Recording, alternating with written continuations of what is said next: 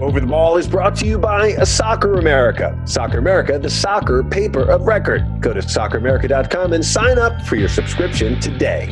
And by Nella from Fit Biomics. A Harvard doctor has found the probiotic strain that is found in most world-class athletes. Not all probiotics are the same. More information on all our sponsors at overtheball.com/sponsors. Call or text us at 424-229-2247. That's 424-229-2247. Hey, this is Bob Lee, and you're listening to Over the Ball with Kevin Flynn, the world's game from an American perspective.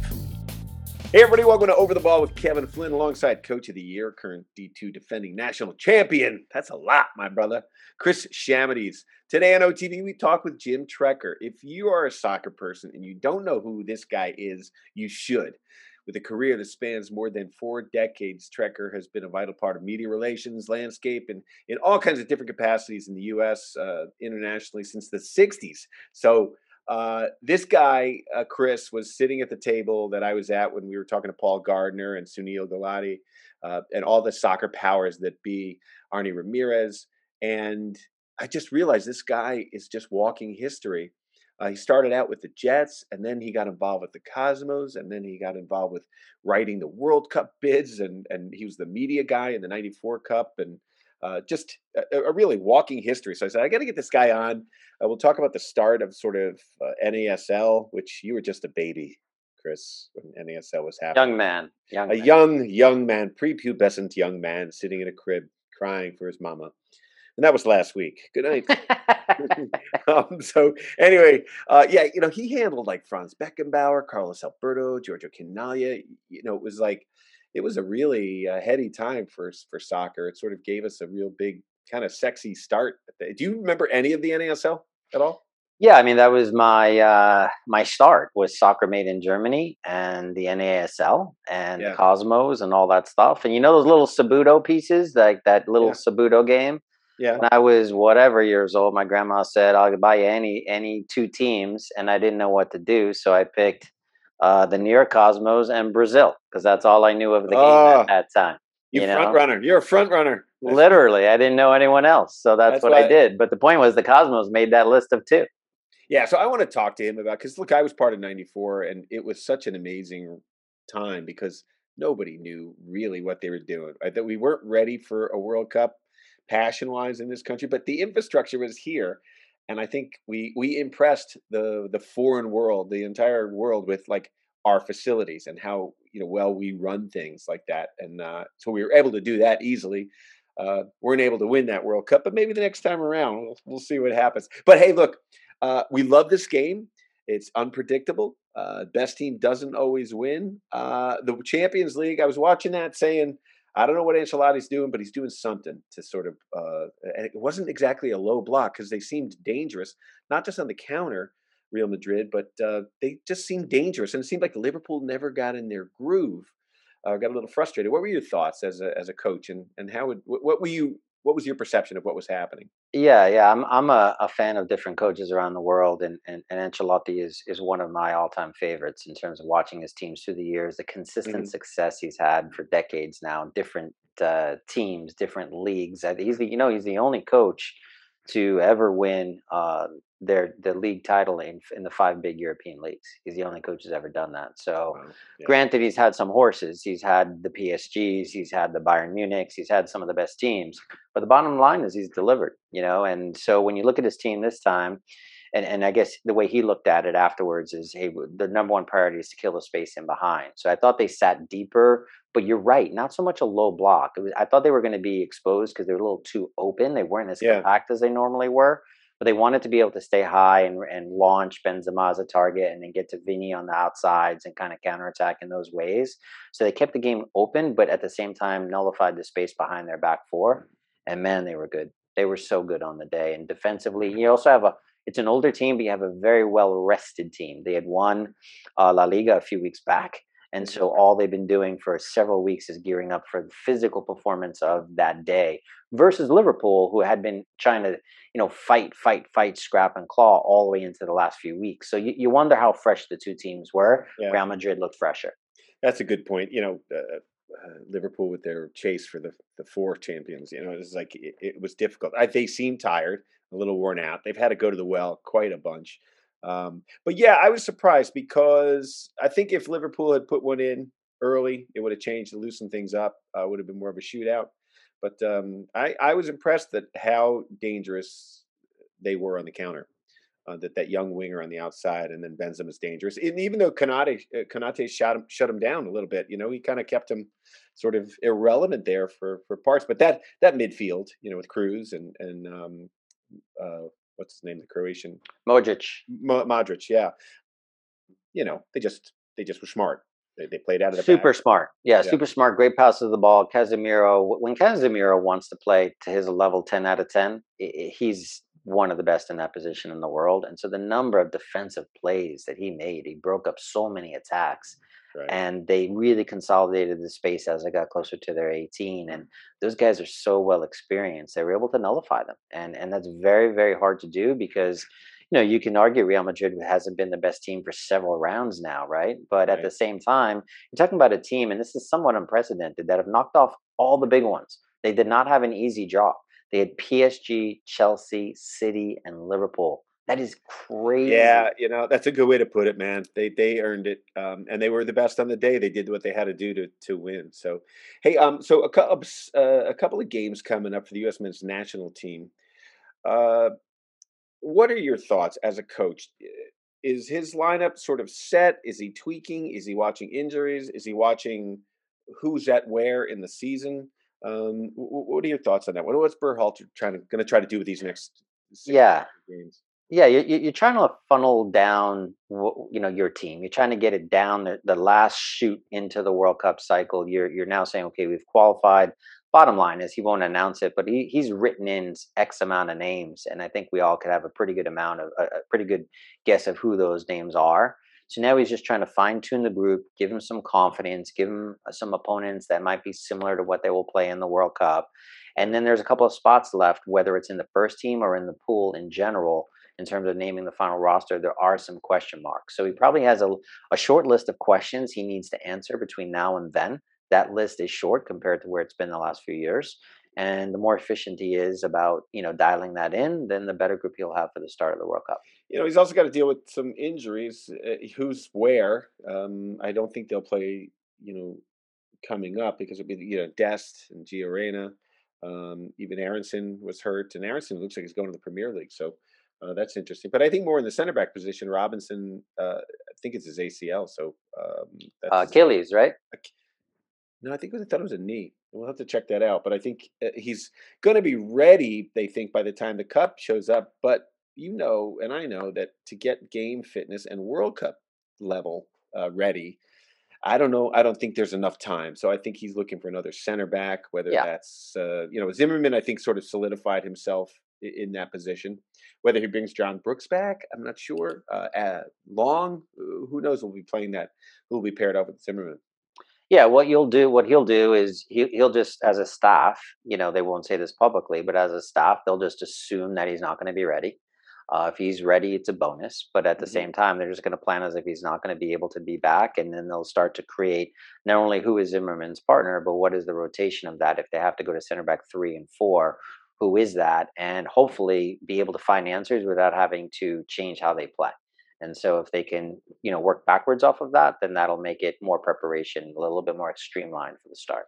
What do you think with the MLS in the season right now, and how that helps with World Cup preparation? Because before, I think the season was sort of in the middle of the season. He stepped a stop for the World Cup, but I think they don't get to train as much with this upcoming World Cup.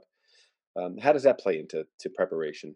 Yeah, the MLS calendar is different than the traditional calendar of global football, right? So during the summer we're playing through, and that has pros and cons. So right now it's a pro because our guys get to play through, get a ton of games, and Hmm. then segue seamlessly into their World Cup cycle Hopefully, preparations. hopefully, yeah, Right, right. But they should be fit, 10 out of 10 fit. They should be in form, all that kind of stuff. Of course, there's a risk of injury, but you can't play that way. You got to play. yeah. Yeah. But having said that, like there's cons too. Like, so we've had a very, very hard time coming out of CONCACAF Champions League, because that's typically a January, February time for the tournament when we're in preseason as MLS teams. So we're not as played in as the Mexican teams are in those situations. And this is only the first time we've won with Seattle, which, by the way, Seattle won the CONCACAF Champions League. Real Madrid just won the UEFA Champions League, so you have the prospect of Seattle Sounders versus Real Madrid potentially in the cup, the Club Champion Cup. Wow, that's some heady stuff there, man. So it's on ESPN2 Wednesday, 7 p.m. Eastern. So that will be fun to watch. And I think Chris, people should not watch it for the win, right? They should watch it basically for what Berhalter is trying to accomplish with maybe secondary, tertiary players, perhaps, right? Yeah, I mean, it's a friendly, so you don't want to say that the result doesn't matter, but like I said, he'll have other objectives to accomplish, both individually, looking at players, and in the collective groups and how they work together. So he doesn't want to get away from his game model. He wants to kind of still enforce that, but at the same time, figure out which guys can step in and potentially either make the first 11 and/or make the group that's going to go to the World Cup. Yeah, and they talk about certain players you carry because they're veterans, they have experience, they're also positive within the locker room, and sometimes things can fray when you're kind of down, and so you make those considerations as well, right? Yeah, I mean, this is the last round, if you will, of experimenting, right? Because you'll get a couple of games here where you can try a couple different things, but as you get another round closer, coming down the next round of friendlies, that one has to be first team, dialed in, Yeah, reps, yeah. So this is maybe the last somewhat round of experimenting with a pool of players and also with certain matchups on the field and combinations. Man, a lot of combos. So good luck to Greg Berhalter, Coach Berhalter. So yeah, we're pulling for it. So yeah, ESPN2 Wednesday night at 7 p.m. So all right, let's take a break here. When we come back, this is an interview with a guy you definitely want to hear from because as I said in the opening, if you are a soccer fan in this country, this guy, I don't know how to say, well, he knows where all the bodies are buried. He's been here for 4 decades, man, and he's got a lot of stories. So stick around. We have Jim Trecker coming up right after this. Call or text us at 424-229-2247. That's 424-229-2247. All right, I'm really looking forward to this interview. This guy, I was intimidated when I first met him because he was the gatekeeper. After a short stint with the New York Jets, our next guest witnessed the arrival of Pele to the Cosmos. He managed relationships with all kinds of international superstars: Franz Beckenbauer, Carlos Alberto, Giorgio Canaglia, the biggest stars in their country at the time, and they came to the United States. And he was the public relations and director for the team. And you went on to a similar role for the NASL, the old sexy NASL. So I met you, Jim, when you were the head of World Cup '94 communications department. And it seems like such a long time ago. But first of all, welcome to the show. How are you? Great. Thanks, Kevin. Really good to be here. Appreciate it. Yeah, we were talking at that dinner for Paul Gardner, and I just looked around at the table, with Tab there and Sunil there and you there and Paul Gardner. It was just amazing. Arnie Ramirez, just the history that was sitting there. And I think I get annoyed sometimes when people don't remember the '94 World Cup, which sort of felt like it started it all for me. But you have an even greater argument. You've been in this for 4 decades. So talk to us a little bit about how you started out. You're a Columbia School grad, one of my safety schools. And then you, you're with the Jets for a little while. God help you. And then what happened? How'd you get into soccer from there? It was it. I guess it's one of those things where I was just in the right place at the right time. There's no magic. I was working for the Jets. We shared a training facility at Hofstra University in 1975 with the Cosmos. They trained on one side of the parking lot. The Jets and Namath trained on a different side of the parking lot. And as a result, I sort of got to know the Cosmos people a little bit. And I have no idea what the real background was, but later on in 1975, somebody walked across the parking lot and asked if I wouldn't mind meeting with Clive Toye and seeing if I'd join the Cosmos. And I tell you, obviously I did. And to this day, I'm sure there's some old time colleagues of mine from that era of the NFL who says, "What the hell did this guy do? Doing Leaving the NFL for soccer?" best move of my life. Yeah, nobody was ever doing it. In fact, when I was working at ESPN, I always had a producer who was working with me who didn't care about soccer. That was looking to get to something else. They were looking to get to basketball or football or baseball, and it used to annoy me. I'm like, can I get a soccer person? So, and your brother wrote for the Hartford Courant as well. I read him, growing up. So, did you guys have soccer in your background growing up, or it was just that walk across the parking lot? No, always had soccer in my life. I grew up in Connecticut, and at that time in the 50s and actually 50s, very early 60s, before I went off to college, Connecticut was a very strong scholastic soccer state. It was a significant sport back then, and I fell into the era of like high school soccer. I was more of an administrator. I think the real term is manager. And yeah, I did slice some oranges and so forth.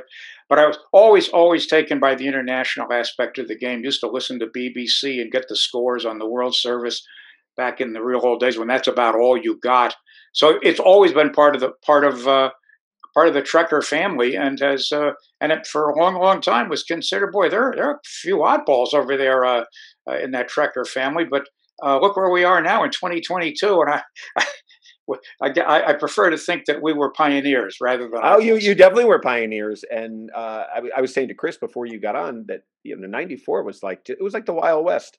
I don't think we were ready to really try and pull it off, but the infrastructure was there, and we did it. Now, Chris, I will say this about Connecticut. I think Connecticut did well soccer wise because of all the prep schools that were there, and it was a sort of a little bit of an elitist sport back then. But Chris grew up in Brooklyn, New York. So, Chris, what was your experience with the first time you sort of were aware of soccer? You mentioned it a little bit in the opening, but Yeah, no, it's good to talk to Jim because Jim is. I haven't met you, Jim, but through all the years, I've seen your name a million times. So right. it's happy to finally have a word with you, and I appreciate what you've done in the game because I think as we're all not 21 years old, right? So we're all part of this generation where we help build the sport.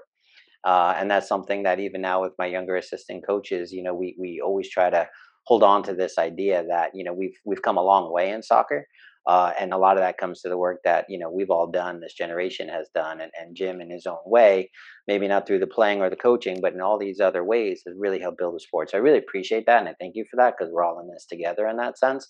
I do have a question about your NASL days though, like when you crossed, you're talking about Namath and the Jets, and you cross over to the NASL, and we all know how the NASL ended up, which that it didn't work out financially. But were you thinking, hey, this is for sure going to work out, or were you concerned about that move that you made when you started at the NASL? Flat out, it was something I could never ever have said no to. Yeah, the NFL was on the move. It was a long time ago, but still, the NFL was becoming huge. Namath was huge. The Jets were huge. Nevertheless, this was Pele. This was a chance to work in soccer and get the privilege of almost coming in at the top level. So there's no way I was ever going to say no to that opportunity. Did I think that the league would last?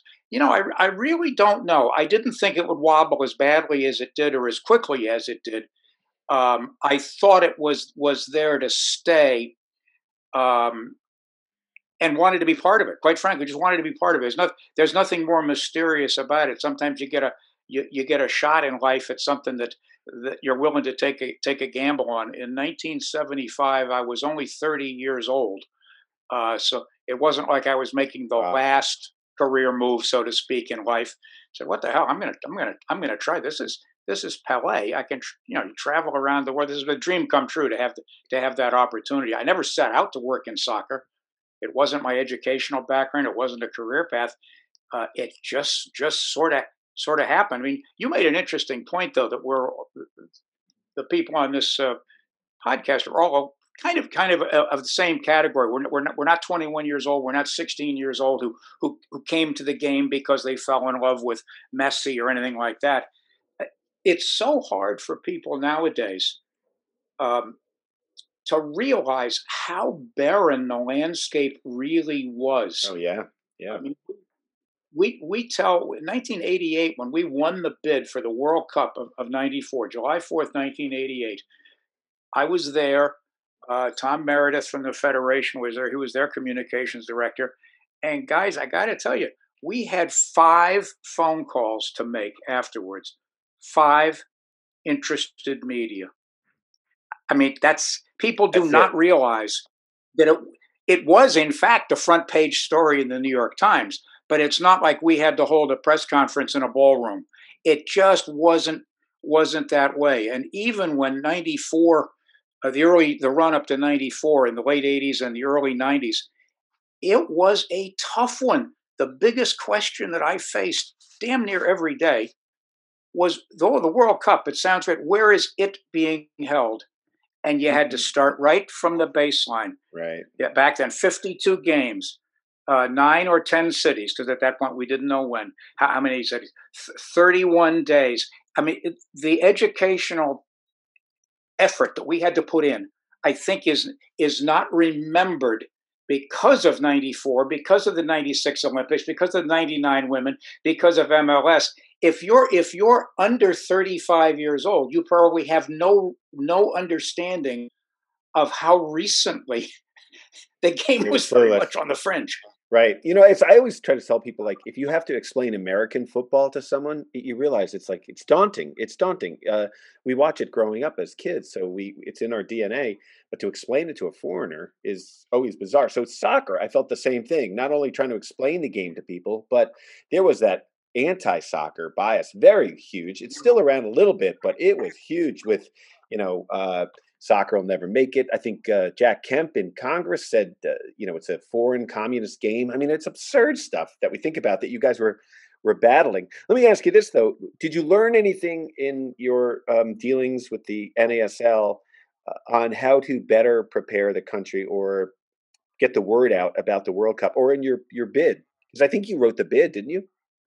Part of it, I wouldn't go that far, but I did write part of it. Was one of the guys who read the entire thing from start to finish in kind of an editing capacity and making sure that did it make sense? Some Right. virgin eyes on things. Are you really saying what you're trying to say here? I think that the NASL, even though it had an ignominious end in '84, did contribute to growing some media interest. Very quiet, but some interest, so that when there was a big story to tell, like World Cup '94, there were a few people we'd all gotten to know, and then we could go turn back to and bring them into the fold. 90. See, the NASL. As you mentioned, we had Beckenbauer, we had Carlos Alberto, Canaglia, Cruyff, Naiskens, Wim Rijsbergen, George Best, Bobby Moore. There were some big stars in this country, and we learned, and this is a larger we in the sport, learned how to deal with some mega superstars who transcended anything. And no way in the world I ever demeaned the stardom of a Joe Namath or a Matt Snell or some of the other people I was around at the NFL. Heavens no. But this was a different level. When you had to sneak a guy into the back door of the kitchens in a hotel, Pele, you couldn't take him out in public. Just the throngs of people, whole different thing. I've always thought that back in that era, you kind of had Pele, Muhammad Ali, who was beginning to be past the prime, maybe Liza Minnelli, Frank Sinatra. I don't know if there are any bigger names in the world at that time. So we learned during the NASL era a little bit what some of this stuff meant. Exactly who Franz Beckenbauer was. I knew, but it was fun to let other people find out. Right. Chris? No, I appreciate you bringing up Liza Minnelli because Kevin's a very big fan of Liza. I am. I'm doing jazz hands right now. I always do. Yeah. But my question was, when you started, when you see now MLS beginning to take off in those first few years, MLS 1.0, with your context of knowing NASL and knowing the World Cup bid and how that was all done, were you concerned about the start of MLS, or did you feel like, oh, well, this is a different model that's going to work? How did you look at that based on your perspective? I thought for sure that it was a model that would work, but I wasn't sure for how long it would work. And I still have. It's been a long time now, so I guess it really doesn't matter what I think in 2022 because it's still working.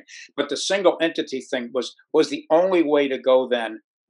If anything, the NASL became so top heavy and so financially uh, out of whack due to a couple of owners. I don't blame the owners. I think there's other reasons why the NASL ultimately didn't succeed. But we had to go very carefully in 1996. It would have been extremely naive to think that, wow, World Cup has happened, and the Olympic Games are happening, and therefore we're over the top. No, I had been there in 1978 when Phil Woosnam would go around the country, and this is the honest to God truth. God love Phil, but and would tell people from a podium, we're going to be bigger than the NFL, and I would just cringe and say, Phil, please don't say that. First of all, we don't have to be, right. And we're probably not going to be. Yeah, and we put a mark on our back because then they start to gun for you a little bit, which is what they did. Because I know a football coach in my hometown was like, "There's not enough athletes for a football team and a soccer team. They're trying to replace us." There's a lot of what's going on in the country right now, and I'm not going to get political, but I would say, there was, a definite bias, and you guys had to go up against it. And you talk about, I met Joe Namath. We talked about this at the dinner. What a soccer player he would have been. I have this theory, and I've said it to people before. He talked to me about it. We had a discussion in a gym one day, and I mean, he was, 3-sport athlete, a scratch golfer. He's an amazing athlete. What is he, about 6'2"? And he had that long hair and the sunglasses in his baseball high school picture. I mean, what was it like dealing with him? Because you had Steve Ross and what was it, Time Warner behind you? What was the company that Ross and the Cosmos, who they owned? Warner Communications. Warner Communications. So that was the sexiness that you guys had. There was a definite international feel. Guys would, Mick Jagger would helicopter into the Cosmos games and everything. Yeah. But I think I think dealing with Joe Namath helped you start to deal with Carlos Alberto, because I was with Carlos Alberto in a bar and the people just lost their minds. It was unbelievable. There's no question. I think that one of the reasons that the Cosmos reached out to me was I was young and I was an assistant at the Jets, and maybe willing to talk, so to speak, and I had experience working with superstars. And I think I think anybody at the Cosmos in 1975 would admit that when Pele got there, they had no idea, what the tsunami was going to be like. Right. And I think my familiarity with the New York media at the highest level, because of Joe and the Jets, gave them some comfort. I knew what I was doing. I don't know if they were right or not, but I did have a heck of a time with the Cosmos in the end. Yeah, and I tell you, with Pele, it permeated pretty much every level of American society. Even my Irish granny would be like, "Oh, that's the Pele man. That's Pele." Yeah, everybody knew. Chris? Yeah, dude, I didn't know your Irish grandmother was Jamaican. Come on. I said we're from the islands, not the island. I had a soccer question for Jim. Like, when you talk about these players, Carlos Alberto, Pele, all these guys that came together on this team, what's your soccer opinion of how that team, and I know they were a little bit older when they all came together, if you drop them into MLS nowadays, how do you think that team would do? The game's too fast now and they were a little bit too old? Or would you say that they would be a dominant team in MLS? That's a coach's question, Jim. Yeah. That's a coach's question he's hitting you with. Yeah, but I've got an answer. All right. I think they would do extremely well. I think that let's face it, with Bogicevic, Tony Field, not a great individual player, but as a member of a team, Bogicevic in the middle of the field, Bobby Smith in the back, Bob Rigby, and then others in goal, Pele up front. We had in the late 70s a team that was a super club long before there was the Real Madrid, the Barcelonas of the 2000s, and maybe the 2022 Manchester City, Liverpool sort of brigade. We were that type of team 45 years ago. And even if you took those players right and put them into a league right now, they do pretty darn well. Beckenbauer was still at his best. I never saw the guy sweat. Yeah. Have to. He was always in position 3 seconds before the ball got there. I don't know what he could see, but it was something. He's like Maldini, but also, Chris, they said that during the Cosmos and when Beckenbauer was there, he never went in the middle with 5v2. He never had a Oh yeah, never lose it. Yeah, never lose it. So let me ask you this: so all those superstars that were there and in the Cosmos zeitgeist, guess whose poster was up on my bedroom? Ricky Davis. yeah. So yeah, talk a little about Ricky Davis. Yeah. Yeah, what was he like to deal with it? Because it seemed like there was a lot of pressure for a young American kid who they were trying to make not an example of, but sort of throw an opportunity for public relations and whatever. And the kid had to sink or swim. He came in, I think, a little bit overawed. He was extremely young. The first time I met him at the press conference, I didn't even. Something tells me he might have even been 17, but he was certainly no more than 18 when he came in. And Wow. suddenly he's thrown into the deep end of the pool with this team of superstars, and he did very, very well, and he was embraced very well by everybody because Ricky Davis is one of the quality people I've ever met in sports, and I think that went Wow, that a says a lot. long That way. says a lot, Tim. He came in with no chip on his shoulder. He came in willing to learn. He came in willing to step aside, as it were. And you wonder, he's a product of a generation where you weren't made into a can't miss, quote, first round draft choice by the time you're 15. That's not what he came out of. He came out of AYSO and so forth, and was a humble, great guy. I saw him, I don't know, I guess about 2 years ago, and it was the last time I saw Ricky. Still the same first class 5-star guy, and I think that made him fit in. Yeah, he was humble, and he owns a steakhouse. I think outside of Kansas City now. I said Yeah, when we had him on the show, I want to get him on. But like the '94 Cup and how that sort of trailblazed, I don't want people to forget it because a lot of people didn't make a lot of money doing it. They did it for a labor of love and the belief that this game could ultimately happen. I don't want that to be well, forgotten. the whole bid committee, the whole bid process was put together by volunteers. I mean, I received some expense money back, and what I wouldn't even call a stipend. And, Yeah, and somebody complained about it. We were on that because if we could win this bid, then we knew that good stuff was going to happen. I know there's some people who think, gee, it was a big risk. Holy cow! What if you can't do it? It's funny. I never had a thought that we couldn't do it. right. It wasn't going to be easy, but we could do it. My God, this country. We'd already put on 30 Super Bowls or something, and not to cross sports too much, but we actually do know how to do big sports events in this country. And I knew Yeah, that the soccer fans were there. The soccer fans were there. They came to Cosmos games. They came to Tampa Bay. They came to Portland, Seattle, San Jose. We knew it was there, and a lot of people who didn't know about soccer back then thought we were a little bit nuts. And I think some of us just very quietly said, "It's okay. Just wait. Just wait." well, And luckily, we were. look, the work that you guys did early on has built an infrastructure that is being, grown on top of. And I think, look, Jim, for guys like us that have been through this, it's not happening as fast as we wanted. But as we look back on the progress that's happened, it has certainly taken root. And I think guys like yourself, you were a big part of that. So I want to thank you for joining us on OTB, talking to us today. I'm going to have you back on just to talk about Joe Namath because that's one of my. I just love to talk about Joe Willie, man, and I'm sure you could fill a book with all the stories on him. But we're talking soccer today. From everybody in this country. Chris, you probably want to say something, but man, thank you for everything you did to make the game a possibility in this country. Yeah, no, we have. All them out of love for the game, Chris? No, I was just going to say we have all these different types of people in the Hall of Fame in American soccer, and one of those categories is builder, and so Jim is certainly one of those. And again, thank you for all you've done for soccer in our country. And Jim, by the way, you were instrumental in getting that set up again, the Hall of Fame, right? Yeah, when it opened I came on board in 2016 to try to help as the quasi historian for the.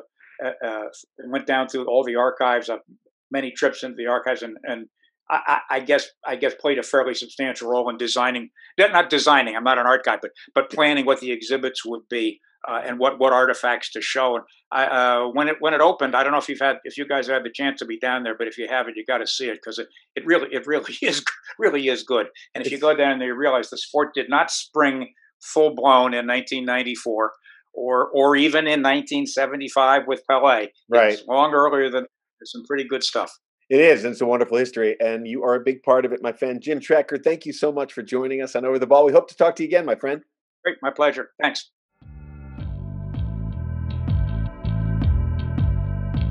Wow, that was fun, man. Little memory lane, and also look, he's working in the Hall of Fame, and that was just 2 years ago. So the guy's still, well, 10 years ago now, but still hitting soccer things. It was great to talk to him, though. Some of those things I had actually forgotten about. Yeah, the Jets part's interesting, and I want to ask you about the Joe Namath piece. You said you ran Well, into him, but there's a soccer story there. yeah. Well, first of all, how can you have an interview without talking about Joe Namath and Liza Minnelli in the same sentence? I think. Yeah, man. I have a great story with Joe Namath, and I was at a celebrity soccer tournament. I know a celebrity golf tournament where I was one of the celebrities, which always pisses off whoever I'm in the foursome with because they're like, they pay all this money to be with a celebrity, and you're going to do stand up, so you're a celebrity. But they're pissed when they're like, "Hey, I wonder who our celebrity is." We're driving out in the carts. I'm like, "Yeah, it's me, guys." Who the hell are you? I'm like, Kevin. It's like I'm more famous than you. I do local car commercials. So I was at one of those things. And I worked out and I went into the steam bath after. And as I'm walking in the steam baths, I just hear a voice go, "Well, you look like you played some ball." And I'm like, "Well, that's a weird thing to say to somebody in the steam room." I'm thinking. And then I look over and it's Joe Willie. I go, "Joe Willie, man, how you doing?" He's like, "Good, man." He's sitting in the corner, looking, not this huge imposing figure. And he was so nice. We started to talk. And when I told him I was a soccer player, he said, "Oh man, I would have loved to have played that game." He goes, "My father, but we were such in football country in Pennsylvania." He goes, "That's all we, played for the most part was you had to be on the football team." But he goes, they were Hungarian and the big soccer tradition there. And he said, "But I gravitated to football, basketball, baseball." But he said, "Boy, I wish I had played that game." I said, "Man, you're the perfect size for it." What is he, 6'2"? Yeah. Incredibly athletic, mobile, fast, before all the knee injuries. But what I noticed about Joe Namath was that the professional athletes treated him like people treat professional athletes. Like he was just a big cut above. Like even the professional football players and basketball players were in awe of Joe Namath. So I meet him in the steam room, and then and I watch how he treats the guys with the towel. He talks to everybody and he's very nice. Bobby Orr's like that as well. Another one of my sort of, bucket list idols. And so that night, even before I performed, I'm in line and Dr. J was there. And so I walked up to Dr. J and I said, "Hey, Doc," I said, "My name is Kevin Flynn." I said, "I went to UMass after you did, but I heard that you only played in the JV games because you were a freshman. Those are the rules back then, and you couldn't play in the varsity game. So everybody would come to see the JV game, and then when the varsity game came, everybody would leave." He goes, "Oh yeah, I'm not too proud of that one." I said, "Well, it's not your fault. You couldn't play." Yeah. So I said, "Oh, great. Well, it's so great to meet you." And he said, "Oh, great." So I took my food and I sat down, and he followed me and sat next to me. So now I'm like, okay, shit, I have nothing left to talk about. Oh my God, I'm sitting with Dr. J. So I start talking to Dr. J, and he's like, he's like almost a Zen Buddhist. He's all chill and all that experience, and what an amazing man. And he looks over my shoulder and he goes, "Hey, Joe," and I'm like, "No, no." No. And I turn and Joe Namath is sitting next to me. So Ah. I've got Joe Namath on my right, Dr. J on my left. And then people are like, "Who are you?" And I'm like, I tell dick jokes at golf tournaments. That's what I do. It's a little different. But Dr. J said that his grandsons play. So Well, yeah. look, So yeah. we've had this conversation for a long time in our country, right? Is that could we get the best athletes in our country to pick soccer? Yeah. And so to hear Joe Namath say that, you almost go, "Oh man, I wish he would have played." Obviously, and now, okay, maybe, yeah, maybe we are getting some of the best athletes to play soccer, and we're closing the gap on the rest of the world. But I mean, you look at countries, you pick one, France. I mean, they're all 6'2". They're all like LeBron, Right. you know what I mean? Or I should Right. say Kobe, right? Like just Yeah. lean and can run all day and fit and all that stuff, and trying to get our athletes of that molds to play our sport.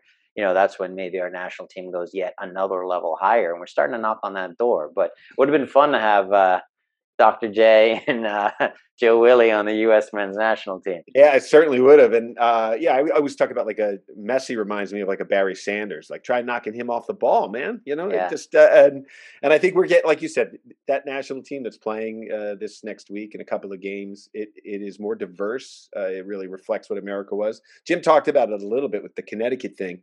Connecticut used to get all the fancy prep school kids would go there, And it was sort of a moneyed sport back then, or an international sport. You know, the kid from England or Scotland or somewhere, you know, or Nigerian king would come over and play, you know, for Choate or, you know, whatever. And Yeah. so those kids filled out the sort of the college rosters. And then St. Louis had their thing, Jersey had their thing, but everybody else was playing catch up. Yeah. And it's interesting too with Jim, like when you say, you know, he knows so much about the game over these last decades, he must have amazing stories that we could go on for hours with, right? Because I mean, I think back to the old school baseball days where Babe Ruth did whatever he did off the field and none of Yeah. the reporters said anything, right? Yeah, hot dogs and hookers. Yeah, and we're in a completely different generation now, but he might have been in that 70s time period in that overlap, you know, where a lot of those Cosmo guys probably did what they needed to do or wanted to do off the field. And he probably knows a ton of those stories, firsthand knowledge, had a front row seat. Look, I've been on movie sets and stand-up sets and, you know, television sets, and I've never seen anyone have women thrown at them like those soccer players did back in the day. When I walked into a bar with Naskins or Alberto, you know, in a group of guys from the Yeah. camp, it was pandemonium, man. It was pandemonium. And, you know, none of those guys brought their wives with them. You know, they all stayed back in Europe. You know, I'm going to go here for just 2 months and have vacation and kickball, make some money. That's Yeah. good Irish accent too, I think. So it's a different crowd than the Larry David crowd you recently. Yeah. Yeah. Well, you know, and I told you he talked about Bogey, and I always tell the story about Bogey.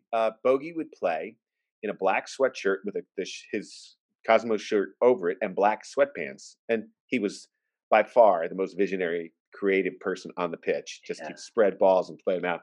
And after the game, every one of the Cosmos were so good about signing autographs and everything to the kids, all of them, you know.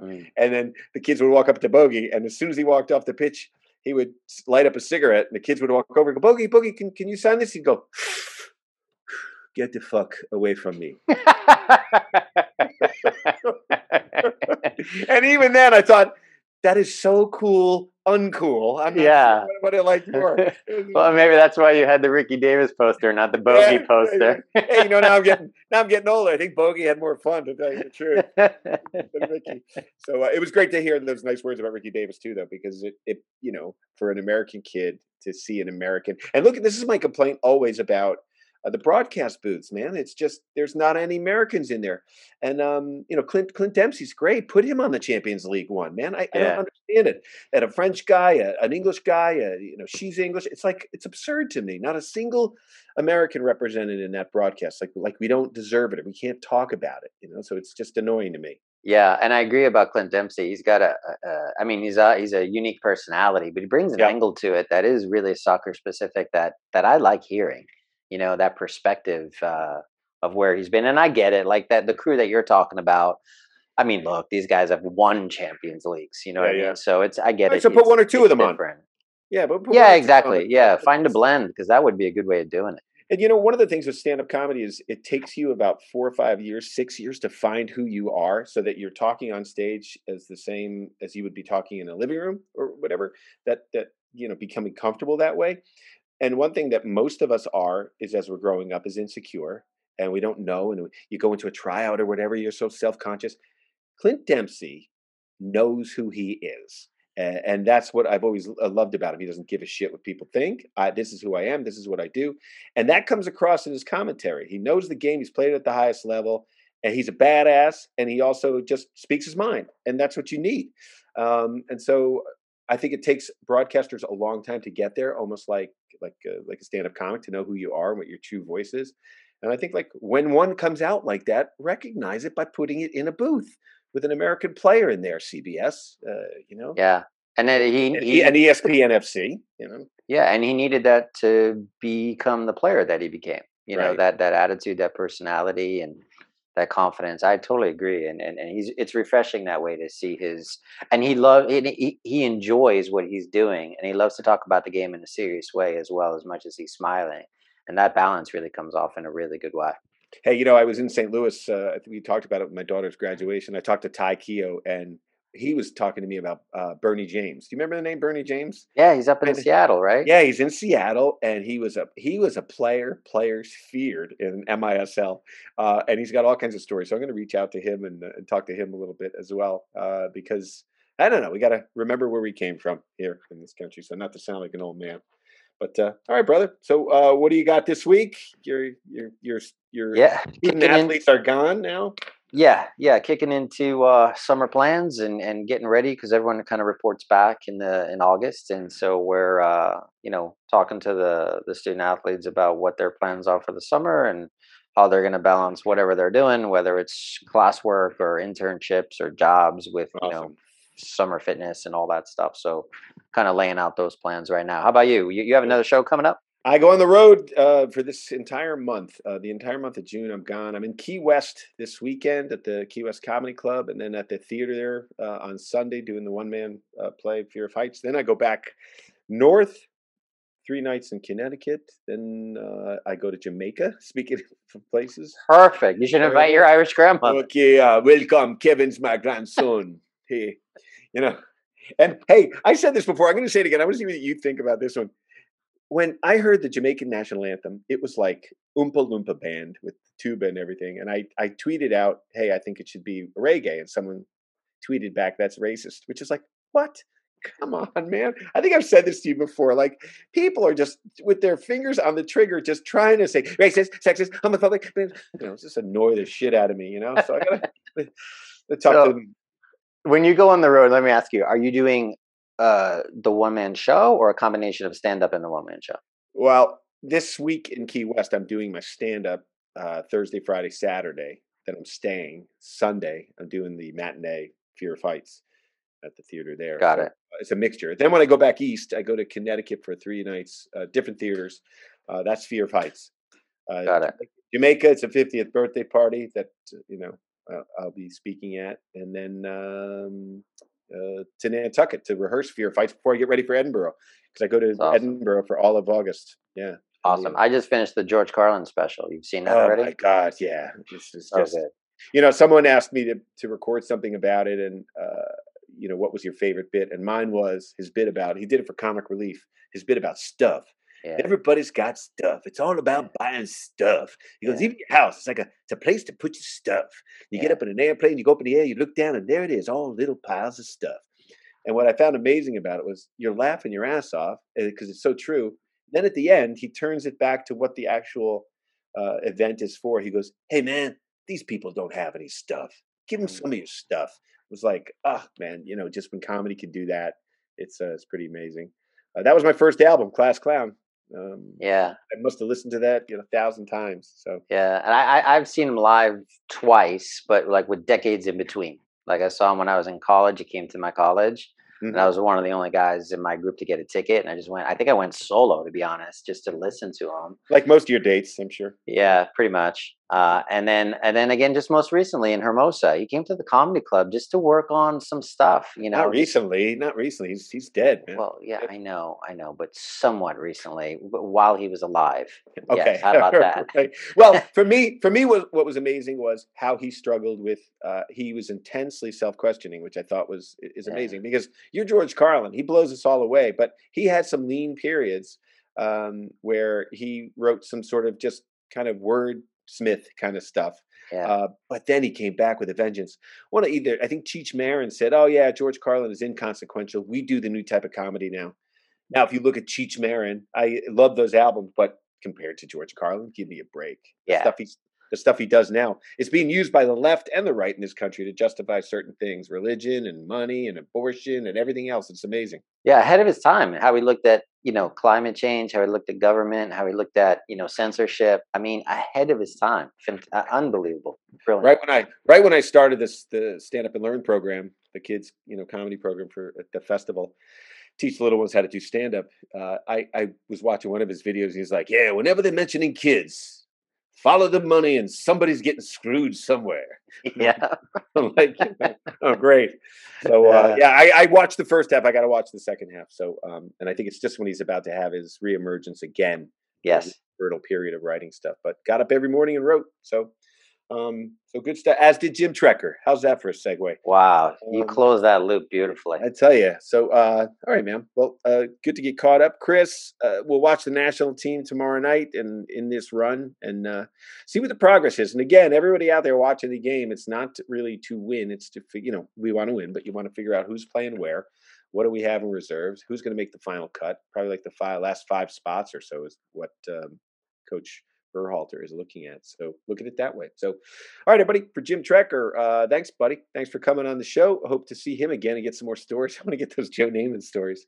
For Chris Shamides, I'm Kevin Flynn. We'll talk to you next time, everybody, on OTB.